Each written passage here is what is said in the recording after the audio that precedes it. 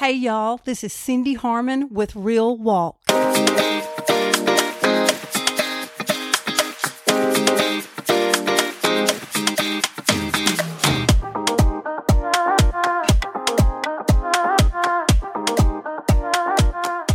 Welcome.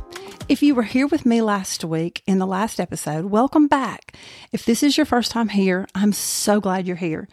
In the last episode, we talked about what it means to be real. If you missed it, I'd encourage you to go back and take a listen. Today, we're going to talk about why we need to be real and why it's important. But before we get started, at the end of the last episode, I asked to hear from y'all, and wow, y'all, I was absolutely blown away. Thank you so much for writing in. I really enjoyed hearing from y'all. I'd like to share a question that someone sent in. It really got me to thinking, and honestly, it touched my heart. But before I do, though, I shared this last week, and I can't emphasize this enough.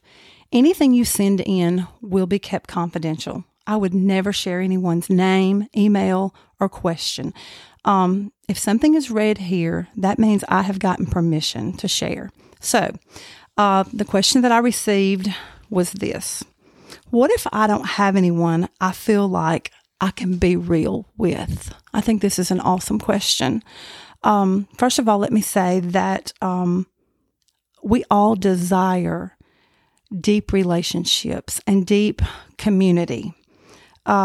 We do this and we have this by building friendships and relationships, by investing time in people we see often, whether it's at the gym or at work.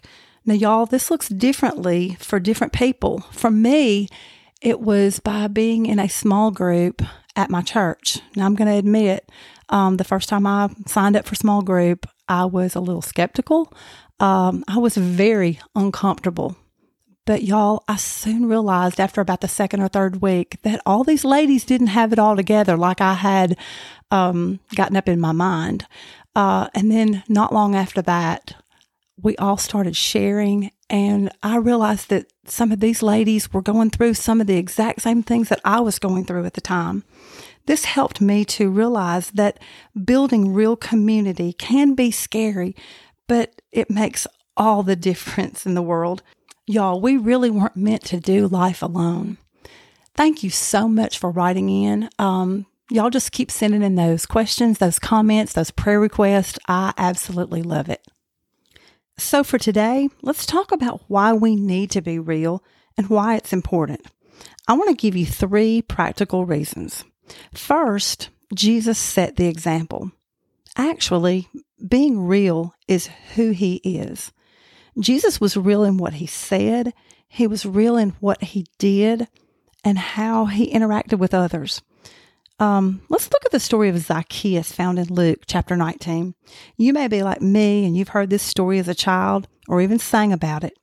It was definitely one of my childhood favorites. But for those of you who may not be familiar with it, let me do a quick overview.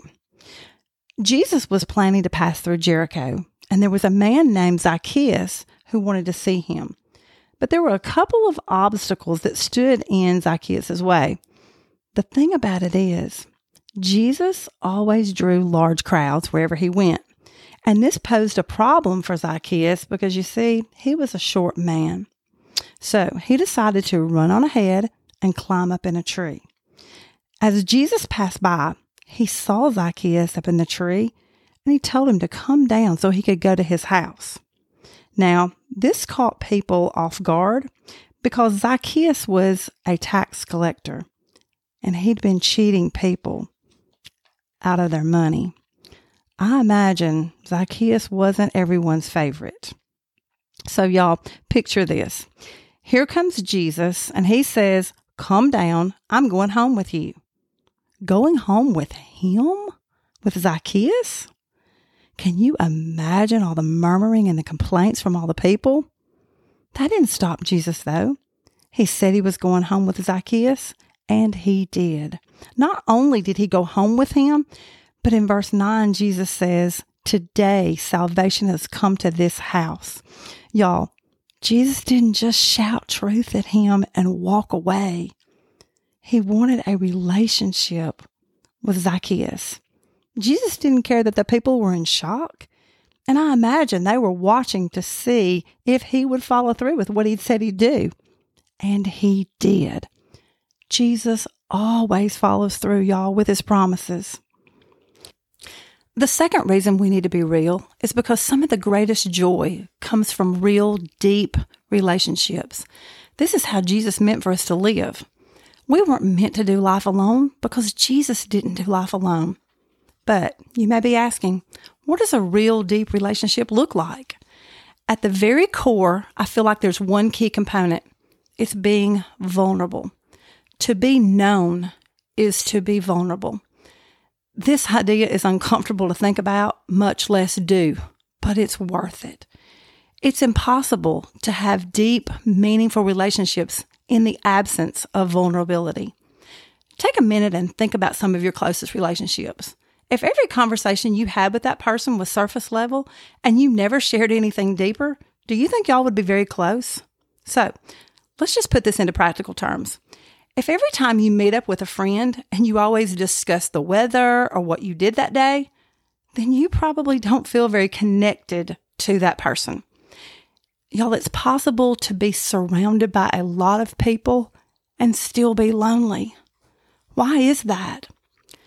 Because in order to have deep-seated relationships, we must move past the surface.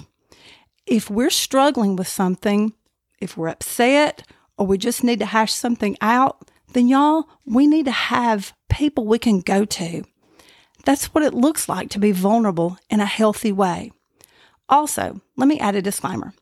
I'm not saying we should do this with everybody we meet or with everybody in our lives, but we should have some core people we can do this with. There are many ways we can find community with other people. Okay, our final reason to look at is when we're real, it draws people to Jesus. Whether people realize it or not, they are seeking something. And when we live in real community and in a real relationship with Jesus, others can't help but to see him.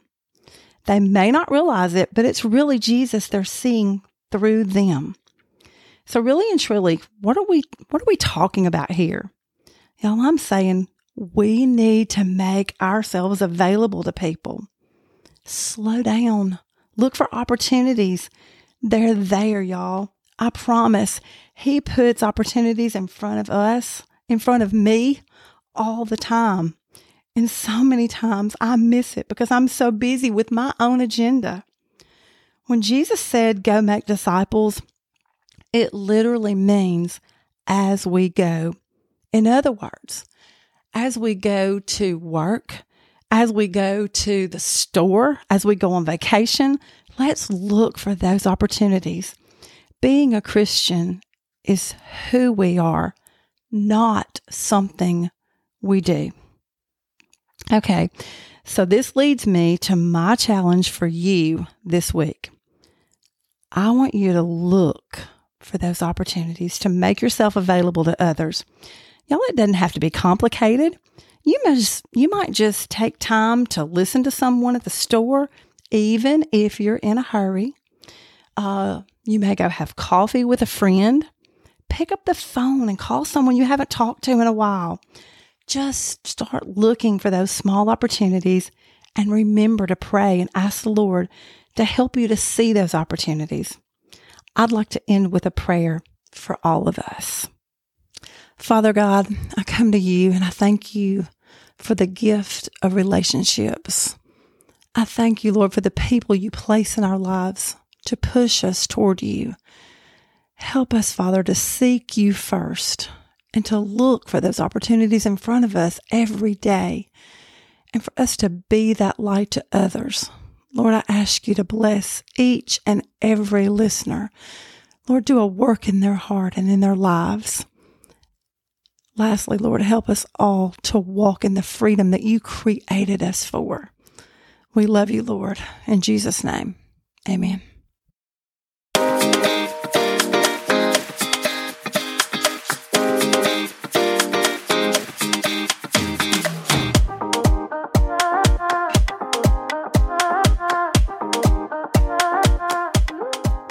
If you enjoyed today's podcast, I'd love for you to follow me on Instagram at realwalk_podcast and on Facebook at realwalk22.